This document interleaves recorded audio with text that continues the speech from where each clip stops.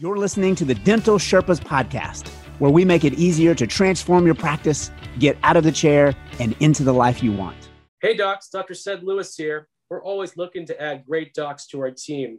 What we have created is a practice that's literally built for you to shine. Hey, and guess what? You get to practice dentistry in paradise here in Hawaii. If you're at all interested and are exploring a position in our practice, please contact me at Dr. Lewis at kokuasmiles.com. That's Dr.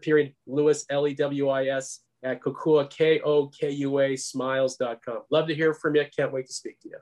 Hey, folks, welcome back to another episode. We hope it's an exciting episode. We think it's going to be an exciting episode. Or let me just boldly say that it is going to be an exciting episode of the Dental Sherpas podcast. We're in the middle of a series right now called How to Stay at the Top. And so I'm excited to dive into our next topic there, Sed. But before we get to that, man, how are things with you? Things are great, man. I just came from a great weekend with my family. As you guys all know, I live in Hawaii, and the tourists are finally coming back. So it's exciting for our economy. A little nerve-wracking because we're so used to things being a little quiet, and we're social distancing and all the things we do to protect ourselves. But suddenly we're seeing our beaches filled, people having a great time, and it's so nice. But I was just happy just to kind of get on the beach out at Waikiki and see people out and see people smiling and surfing and enjoying themselves. So had a great time. How are you doing, Matt? Oh, man, I'm doing great. It's funny you say it like that. The way you said it, I like it. I'm pretty well connected with some mental health professionals and therapists and all of that here in the Nashville area. And they just talked a lot about how folks are really struggling with social anxiety, getting back into, the swing of things. And, because we have really kind of created new habits and formed new habits and new psychological, pathways, in our brain, all that kind of stuff. So it's much more challenging, what I'm trying to say, than just, we were locked down and now we open back up and everything's okay. Right. But things in Nashville are starting to move that way. And I was telling you before we started recording, my son's playing AAU basketball and we had our first big tournament. And, that was fun to kind of be just, around a lot of people and, just things feeling, a little bit back to normal and not feeling so robbed of things by this pandemic and not knowing how to respond to it. So that's great. I also want to say here at the beginning of the podcast that we continue to get great feedback. And just want to put a bug in everybody's ear to say it like we would say in the South, to please interact with us on dentalsherpaspod.com, dentalsherpaspod.com. I had a great conversation with a dentist last week just around what's happening in his practice and how his mindset is shifting because of the way that we're talking and challenging him. And so we're excited about that. And as I've said before, it does two things for us. Number one, it kind of puts wind in our sails and kind of helps us go, man, this is really having an impact and we want to keep going, gives us energy. And then it also helps us maybe kind of to know where to go next. So thanks for your interaction there. We appreciate that. We are in the process of working on some more tools that we can create community with. And so we're excited about that. I want to plug Dr. Sed's book. It'll be coming out here soon. So pay attention to that website. And obviously when it comes out, we'll promote it here and tell you details about how to get there. So we got a lot happening, Sed. Things are moving along. Pretty fun. Yeah, moving and shaking, Matt. Here we go. Moving and shaking. Well, with that, let's get into our topic again, just to set it up for folks. We've talked about how to climb the mountain to that place where being able to choose to do dentistry rather than having to do dentistry becomes your option, right? It's that place where no longer you have to be in the chair in order to make money for the company. That's the mountain that we've been talking about climbing. And so now we're in a series about, hey, once you get to the top, there are some things you need to pay attention to in order to stay at the top. I'll say it again. I like this phrasing. What I heard you say was, you don't have to apply pressure to everything anymore, but you do have to monitor and apply pressure to some things. And so we've identified those some things, and that's what this series is about. So we've talked about several things. Please go back and listen to our previous episodes. But let's talk about today's topic, Sed. What's the topic for today that you need to pay attention to make sure you stay at the top once you get to that place where doing dentistry becomes optional?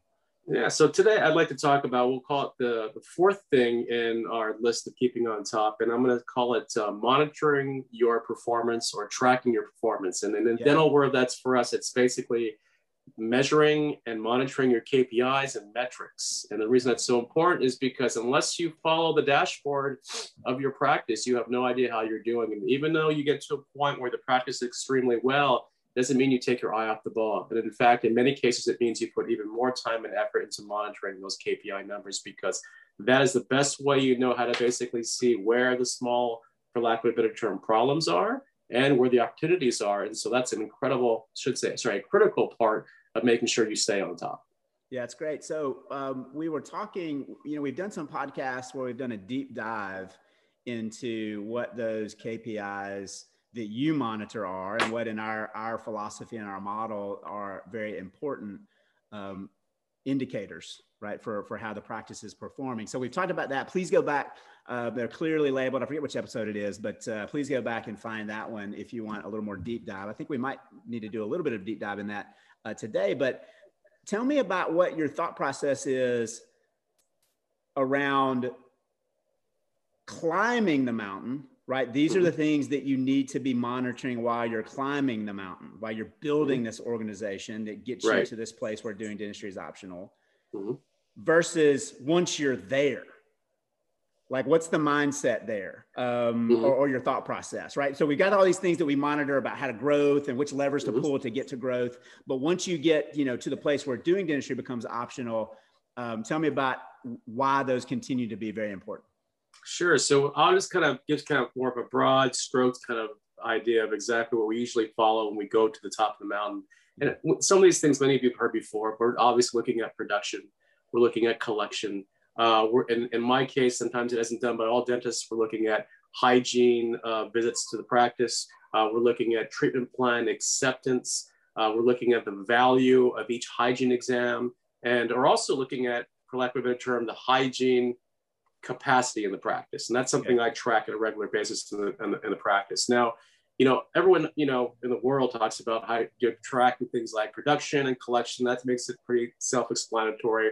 Some people will look at things like new patients. They'll look at, recare patients coming back. And those are all hygiene revenue, or revenue from the hygiene department. A lot of people look at that. Yeah. Absolutely. And those are all great in terms of building your dashboard, so to speak, to kind of keep tracking as you go and move up into the realm of getting to the top of the mountain, so to speak. But one thing that does happen when you start getting to the point where your practice becomes fairly large, and you get to a point where the practice is growing and continually getting larger and more complex, some of the biggest things that I would challenge those on top is there's two things I'm really, really critical about watching on a constant basis. And for me, that's the hygiene capacity of the practice. And the second thing is the value of each hygiene exam. Those are the two things that sometimes I keep talking about it, but even at the point where we've grown pretty large at this point, I'm always watching that. And for me, the most important one is the capacity issue. You may have heard me say in past podcasts about the idea that many people get caught in the realm of thinking, hey man, I've got my hygiene all booked out. It's super filled. It's great. There's not one space for any room. I must be doing wonderful. Well, I'm a little different than most docs in how I think about that. I get very nervous when I start seeing my hygiene schedule pack up full. And the reason being, that's a clear indication to me that I don't have any space for new patients, or the most important thing that people forget about, your recare patients. They can't get back in because, as many of you have heard from me in the past, our model is set up to basically accommodate people's lifestyles, meaning that they come in after or before work or the weekends, which means we're putting a majority of our hygiene patients in those spots.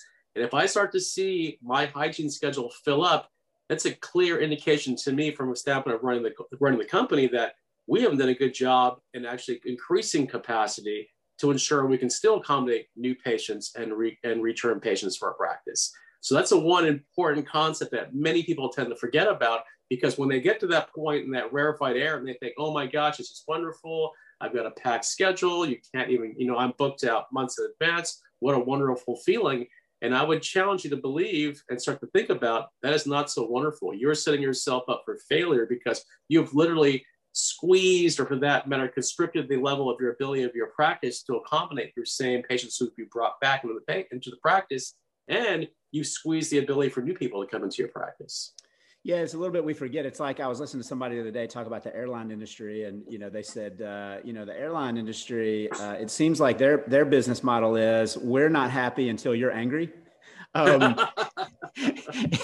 and I think part of that is because there's such a major ramp up to build competition, right? To compete. So if I'm upset with my Delta experience, not to pick on Delta, we could say any name, but if I'm upset with my Delta experience, for me to go out and open a competing airline would take so much infrastructure and years and billions of dollars before I was ever even on the radar to taking some, customers away from Delta, right? So they're sitting a little bit fat and happy. But one of the things that I've heard you and others say, and that I've experienced myself, is that the dental practice is a really fragile ecosystem. And it can go, any success that you have in any, measured by new patients or hygiene visits or full schedules, that can go away really quickly. And I have seen so many doctors kind of standing in the rubble of a, full schedule and them just feeling fat and happy. And the next thing they know, they feel like they blink and they look around and they go, what happened to my practice? Everything crumbled. I got bill collectors calling me. What's happening, right? And I think that speaks to a little bit what you're talking about, right? We're forgetting exactly what got us there. It's important to focus on, hey, give the patient what they want to build the practice, but also when you're there, you can't change at that point. Once you build it up to that rarefied air that you were talking about, you can't change, and that's the danger, right? Yeah, absolutely. I think that's the thing and you're bringing it up again, is that, and I use a term that can happen very quickly. I have seen it in my own practice where, let's say, for example, I've taken my eye off the ball and I have not added another hygiene lane or hired another hygienist, to a point where I've seen the practice literally drop, like, and I'm talking, this is pure dollars now. I've seen the practice drop like $100,000 in a month because I didn't do it right. And I just know, again, we were able to recover because you quickly catch yourself, but I just cost the practice, and I cost team bonuses, and I cost doctors money because I didn't have my eye on the ball, and making sure as a leader, I was telling my managers, hey, we need some more hygiene here. Hey, we need to talk about maybe basically building another chair here. It's because those are the things that inevitably, they call it, the growth pains that typically happen. And unless you're able to kind of accommodate that, like Matt is saying, there's going to be some dire consequences that can happen to you if you don't get yourself ready for it. That's right. That's right. And again, we're talking about dental practices, right? We're running a dental practice. We're not running an airline. Or my son and I went to this great new restaurant for breakfast after his basketball game this weekend. And it's a biscuit place. I won't say their name, but just fantastic, right? And they're really about creating community while you're waiting in line to order your food. There's a person out there kind of hosting you and getting to know you a little bit and telling you about their philosophy and saying things like, and listen, we cook everything fresh. If it comes out to you, if it's a little bit cool, if it's not fresh at all, it would be our pleasure to remake it for you. We want you to know you're important. And it was this really cool kind of atmosphere and community. And instead of writing giving them your name for your order for them to call out, they have a question of the month. And the question this month was, what was your favorite cartoon growing up? And so they're yelling out, Looney Tunes, and somebody stands up and everybody looks over there and it's like, oh yeah, I like Looney Tunes too. So it's like this community experience. So they're creating this thing. And plus the food was it's Southern biscuits and fried chicken. And it's waffles and chicken. It's just amazing, right? Health food, you mean? There you go. That's right. It's such a community and such a product that people want that they'll wait in line for it. Yeah. That's not true in the dental practice. They don't want to wait in line for it. No, we're not serving biscuits and gravy in our place. That's right. That's exactly right. So let me ask you this. How do you practically monitor that capacity? Yeah. So what we do is we have found that this is done through research, and I'm going to again give credit to the wonderful Dr. Bickling out of Baltimore, who put together this great study on exactly when is the right time to be putting more capacity in your practice. And he did this great study, all done on I don't know if it was an algorithm he did or just over just numerous spreadsheets he did on his practices, and found out that at 65%, unless you're adding another hygienist or another lane to accommodate more new patients and recall patients, inevitably in the next 6 months, you're already constricting growth. you're already finding a way to make sure you don't have the ability to grow anymore. So 65% is our new 100%, we keep saying. Is at that point, you know, at 65%, you have to be thinking ahead of the game and adding more capacity. That's typically what we do. Gotcha. Okay. So you're talking about 65% of your hygiene schedule. Correct. Hygiene schedule. Exactly. Looking at hygiene schedule and again, not just as a benefit of looking at the entire schedule. I'm talking about the prime time, meaning that, you know, for us, that means before and after work, and especially the weekends. So as much as people tend to look at their weekends who are open weekends and go, man, this is wonderful. I'm just stacked in there. I'm packed in there. When I see that, and I see the fact that we're so packed in and we don't have any openings, that gets me nervous. Gotcha. Yeah. Gotcha. Perfect. Okay. Yeah. So we've talked about capacity being a metric that you pay attention to. You also mentioned that revenue or production per hygiene visit. Talk about that, why that's important, because I've seen this be huge in dental practices as well. A huge contributing factor to doctors standing in the rubble of going, what just happened, right? And when we diagnose, we find that something happened in that production per hygiene visit. Yeah, and so that's so critical is because that is a number that gives you a really good idea of why it's so important to accommodate more hygiene. So like basically the production per hygiene visit equates to the following. It's basically the average production that comes out of basically a patient visit to you restoratively from the total amount of hygiene visits you did. So for example, you take the total amount of hygiene visits you did, right? Divide that into, I believe, the total production of that particular month you did. And that should give you an average number of how much each hygiene visit was worth. Not saying that every single patient was worth this much money, but an average number based on the amount of visits that came through.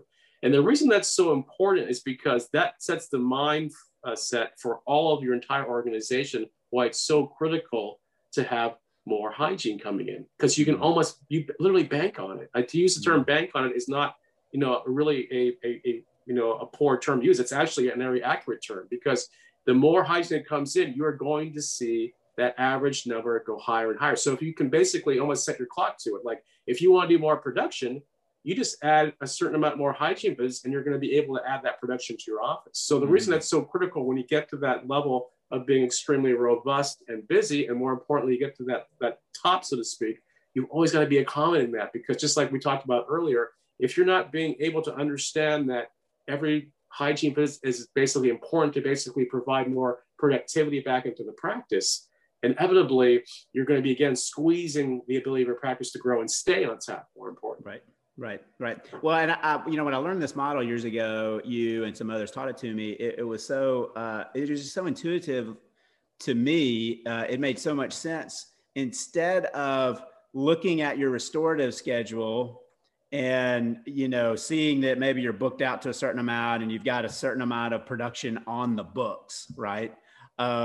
That's really unpredictable, right? Because, you know, people don't show up for that stuff. You know, you're booked out maybe 2 weeks. Well, how are you filling up, you know, the third week and the fourth week? And it kind of becomes this real volatile emotionally, you know, and volatile cash flow, you know, for the business, that process. So it makes so much sense to understanding that, you know, the hygiene is that top of the funnel, so to speak, right? And knowing that what every hygiene visit equates to in terms of revenue for the practice is so critical and so valuable. I've also seen, and I'd love for you to comment maybe on this a little bit. I've also seen practices where we've gone in there and looked and said, okay, we got your hygiene visits up.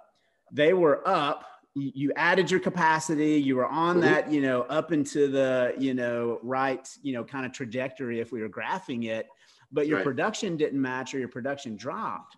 What happened there? And when we go in and diagnose that production per hygiene visit, we find that all kinds of things might be happening underneath there, right? And so it's kind of this indicator light, kind of like a check engine light, right? That check engine light comes on. It doesn't tell you, at least on my car, it doesn't tell me exactly what's wrong. It's just saying, hey, man, you need to do some diagnosis here. And they make a computer that plugs into the car and it tells you all the things that were happening underneath. And that's kind of true. I really like that production for a hygiene visit because there's so many things that could be happening? Talk about some of the things that could be happening, like associates not Yeah. diagnosing, all that kind of stuff. Yeah, Talk about let's think of that. Your thing about like when you see someone who's got a whole bunch more hygiene visits, but all of a sudden they start seeing their production per hygiene visit go down. Let's say, for example, in my practice, we have found that value is about $660, around that number, sometimes $700 per hygiene visit, which is a pretty strong number in regards to, it's a national average for those who track it. Now, we've seen other doctors, and Matt knows probably some people in some practices who've had situations where all of a sudden their hygiene spikes, but rather than being at $700 a hygiene visit, they're looking at like $300, maybe $250 a hygiene visit, which might seem like, hey, well, they're just being conservative. They're just taking care of the patient, not being as proactive on diagnostics.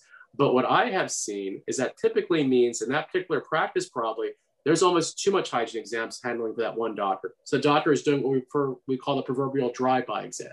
They're basically seeing so much hygiene. They're just trying to get through the exam process, and their diagnostics are being, for lack of a better term, they're being curtailed. They're not being done in the right way. Like they're maybe not seeing things or letting things like go that maybe need to be treated. They're watching a lot of things that probably need to be treated and from a standpoint of the patient's needs. And so what ends up happening as a byproduct of that is that all of a sudden that hygiene production number goes down. That's one thing I have seen quite a bit. Yeah, absolutely.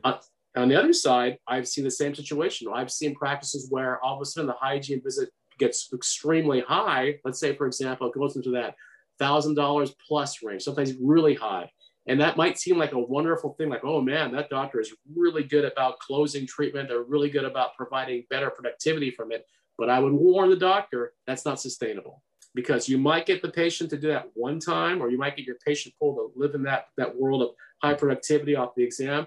But inevitably, that typically means to me that you're swinging for the fences. That inevitably what's happening is that you're trying to push too much treatment, which may work the first time.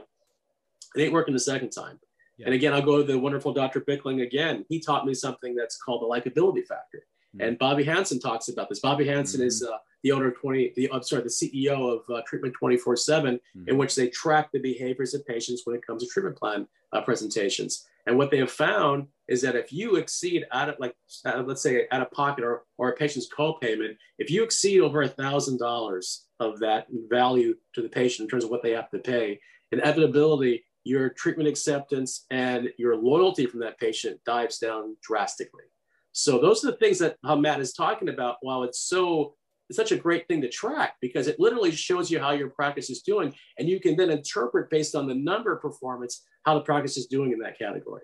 Yeah, and it's just simple math, right? I mean, it's just simply dividing that total production by the number of hygiene visits, and that gives you your production per hygiene visit. So it's very simple and easy to track. It's not very complicated. You know, we had Bobby Hansen, Treatment 24/7, on our podcast. So if you haven't heard that, please go back and listen to his episode. And one of the statistics that he gave us that just sticks out to me so much is that 70% of all treatment walks out without being accepted in the average practice around the country, and that treatment acceptance goes up 45%, I think was the number that he said.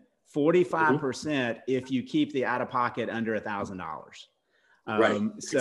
So that's huge. And I have been, with doctors who, want to kind of walk around and puff their chest a little bit and say, oh man, my production per hygiene visit is $1,500 or $1,800. And it's like, oh, wait a second.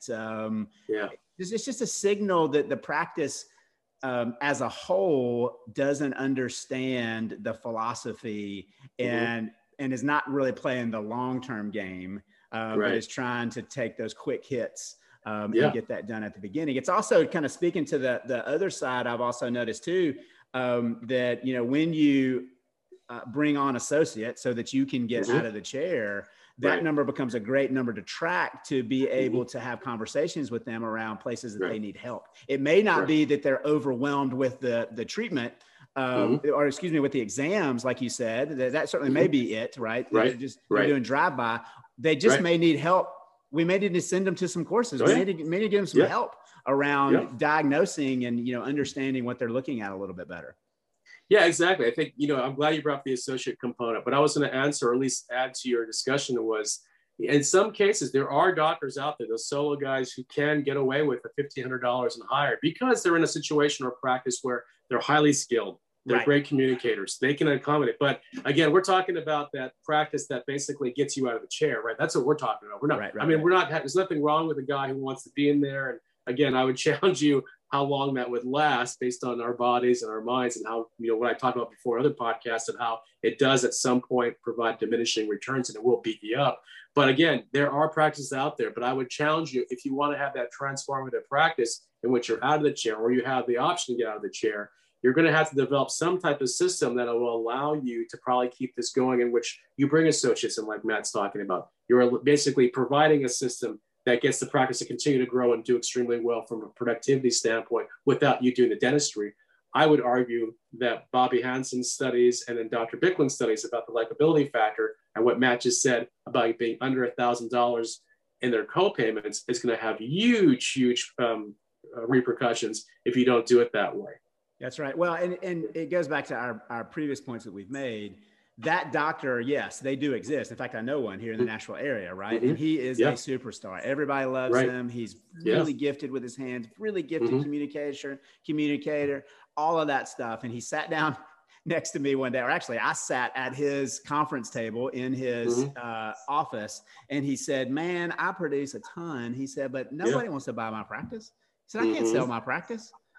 He said, I'm sitting here staring, I'm 56 years old, and I'm staring at selling this practice, and nobody wants it because they know I'm going to leave, right? And this practice is built on me doing it. And so we've said before, you can build that type of superstar focused practice, but what we're talking about is, building that practice where an associate can come in and can do the, $500, $800, $2,000 with a $1,000 out of pocket, type of procedures. We're not, we don't have to do that level of that superstar doctor type of work. Yeah, absolutely. And that's the great thing we talk about. That's why I'm glad we're having this discussion, is that this is the KPIs and the metrics that you can track. And if you're going to be tracking these things, you can create systems, you can create metrics and KPIs that are going to allow you to basically follow and guide your associate doctors so they can be highly successful in using some of the things I'm talking about doing. So we talk about what's really important in doing it this way, is because if you want to be out of the chair, if you want to be at the proverbial top of the mountain, you have to get comfortable tracking these things. It can't be you leading the way, and for lack of a better term, being the top dog in the practice, doing the heavy grinding and heavy lifting for yourself, because inevitably you're still in the position where you're the guy driving the production of the practice. You're the guy who's taking all the stress, for lack of a better term, all the weight in the world and getting there. So that's why it's number 4 on my list, because get yourself out of the chair, right? And into, for lack of a better term, your life by actually tracking the practice rather than being in the practice. Be working on the practice by looking at these things so you can actually develop a practice that will allow you to have other doctors help you do that, rather than you're being the one who has to burden yourself with all the work there. Yeah. And the other thing, that doctor said to me was, he said, every time I go on vacation, I have to shut my practice down. Yeah, I bet. Right. I know what he's going to say. Yeah. And so it's like, oh man, with a practice that is operating the way that you're talking about in the model that you have, and with paying attention and tracking these, most important metrics, it really does create a situation where, you can leave town, you can go sit on the beach. And as long as you're getting these numbers, we're not saying forever, because there's a lot of stuff that you have to kind of manage and monitor, as you kind of said, but you can know, if you understand these metrics and all of the underlying issues that would cause that dial, so to speak, to change, or that indicator, that red light check engine indicator to come on, then really you can sit at the beach, or you can sit somewhere and look at those things and know exactly what's happening in your practice, and know exactly when you need to get involved, because, this is kind of telling me exactly where our issues are in the practice, because you're monitoring those numbers, right? Absolutely. And I think that's the one thing that I would take the take home for today, is that you can actually be out of the chair and see these things, and be had like reports and see these KPIs and to see metrics. So it is no longer a situation where we have to wait to the end of the month to go, how did we do? You're knowing on a day-to-day basis. In fact, And a really sophisticated practice is you're on an hour-to-hour basis on how you're doing in regards to tracking these numbers for yourself. So it may seem a little bit daunting and a little bit kind of intimidating, but I think once you can get a good system, and there's software programs out there, like Matt and I have talked about, there's software programs, there's several of them out there, and there's some robust ones out there that actually you can actually go into your software or into your patient management system and actually spit out these numbers and provide you these reports on a regular basis so you can see for yourself how you're doing. So I just think it's one of those things that sometimes dentists out there think of it like, oh, well, you're just running a business. Well, yeah, you are. I mean, let's just call it what it is. You're running a business. And if you want to get to the point where you're not the one driving yourself into the ground trying to do all the dentistry, this is the stuff you have to get proficient with.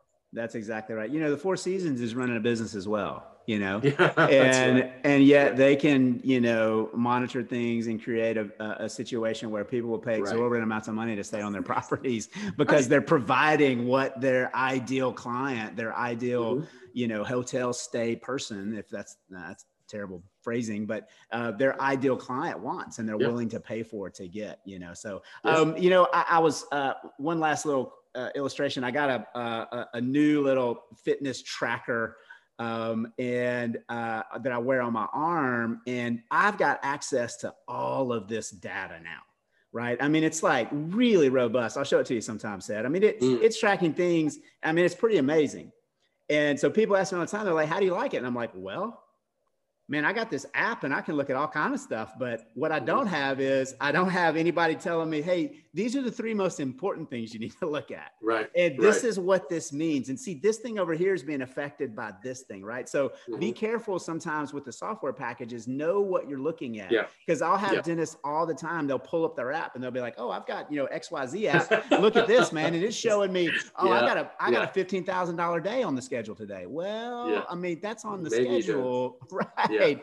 But what are we really, so I'm enjoying our discussion here. And I think it's very important to say, hey, look, and I think we've said it before, there's a million things you can track in the dental practice, right?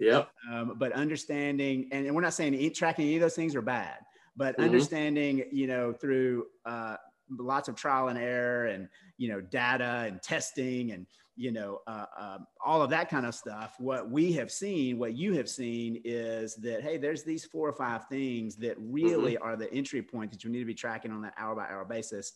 And then that's going to help you get into everything else that you need to in your dental practice. So it's not all that sophisticated, except it is sophisticated in that, you know, somebody told me the other day, the most sophisticated people can take complex things and make them very, very simple. And so I guess what I'm giving us a pat on the back, Seth, giving us a pat on the back. We're sophisticated. We're trying to make it simple, right? There's 4 or 5 things that you need to track to understand. And don't forget about those things, because it does once you get to that place where you are out of the chair, now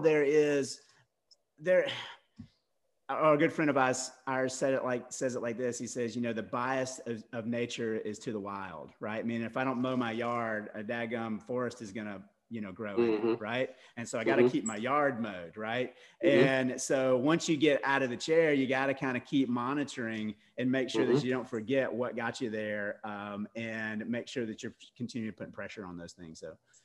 Absolutely. Yeah. So I think maybe we can conclude that with some actionable things for our listeners out there again. Right. So again, it doesn't diminish the fact that, you know, you're going to have many different KPIs and metrics out there. But again, to Matt's point about his app analogy there, you certainly don't want to be looking at like 16 or 17 different metrics on a regular basis. That's just going to get you more confused and a little bit delusion. So I always tell people that what I like to focus on when I'm looking at my practice as the 30,000 foot view, so to speak, and making sure the practice is rolling well, I'm looking at total hygiene visits, right? I'm looking at the value of each hygiene visit, what the actual hygiene production I got of that was. Then I'm also looking at the treatment acceptance by my doctors. Okay, that's number 3. Okay. And the 4th one is just something you guys probably all want to know. Yeah, I'm tracking production. But I'm tracking adjusted production. Yeah. So this is what I want to clear up right now. The last thing I'll finish with. For those who are tracking your gross production and talking about how great that is, you're puffing out your chest, let's be honest, that's fairy tales, right? That's not the real number. Be aware of the fact that your adjusted production is the number you need to be tracking, because that's what goes into the bank. That's what pays your payroll. That's what pays your bonuses. That's what takes care of your people. And so those are the kind of things I make sure at the end of the day that when you are looking at those numbers, that's important to track as well. Yeah, yeah. Well, I think that's really actionable. Hey, it's been a great topic, Seth. Thanks for your time and your insight on it. I hope folks will take this to heart and take some of that actionable information and go to work on it. You betcha. All right, guys. Hey, thanks again. Thanks for listening, and we'll see you next time. Thanks, guys.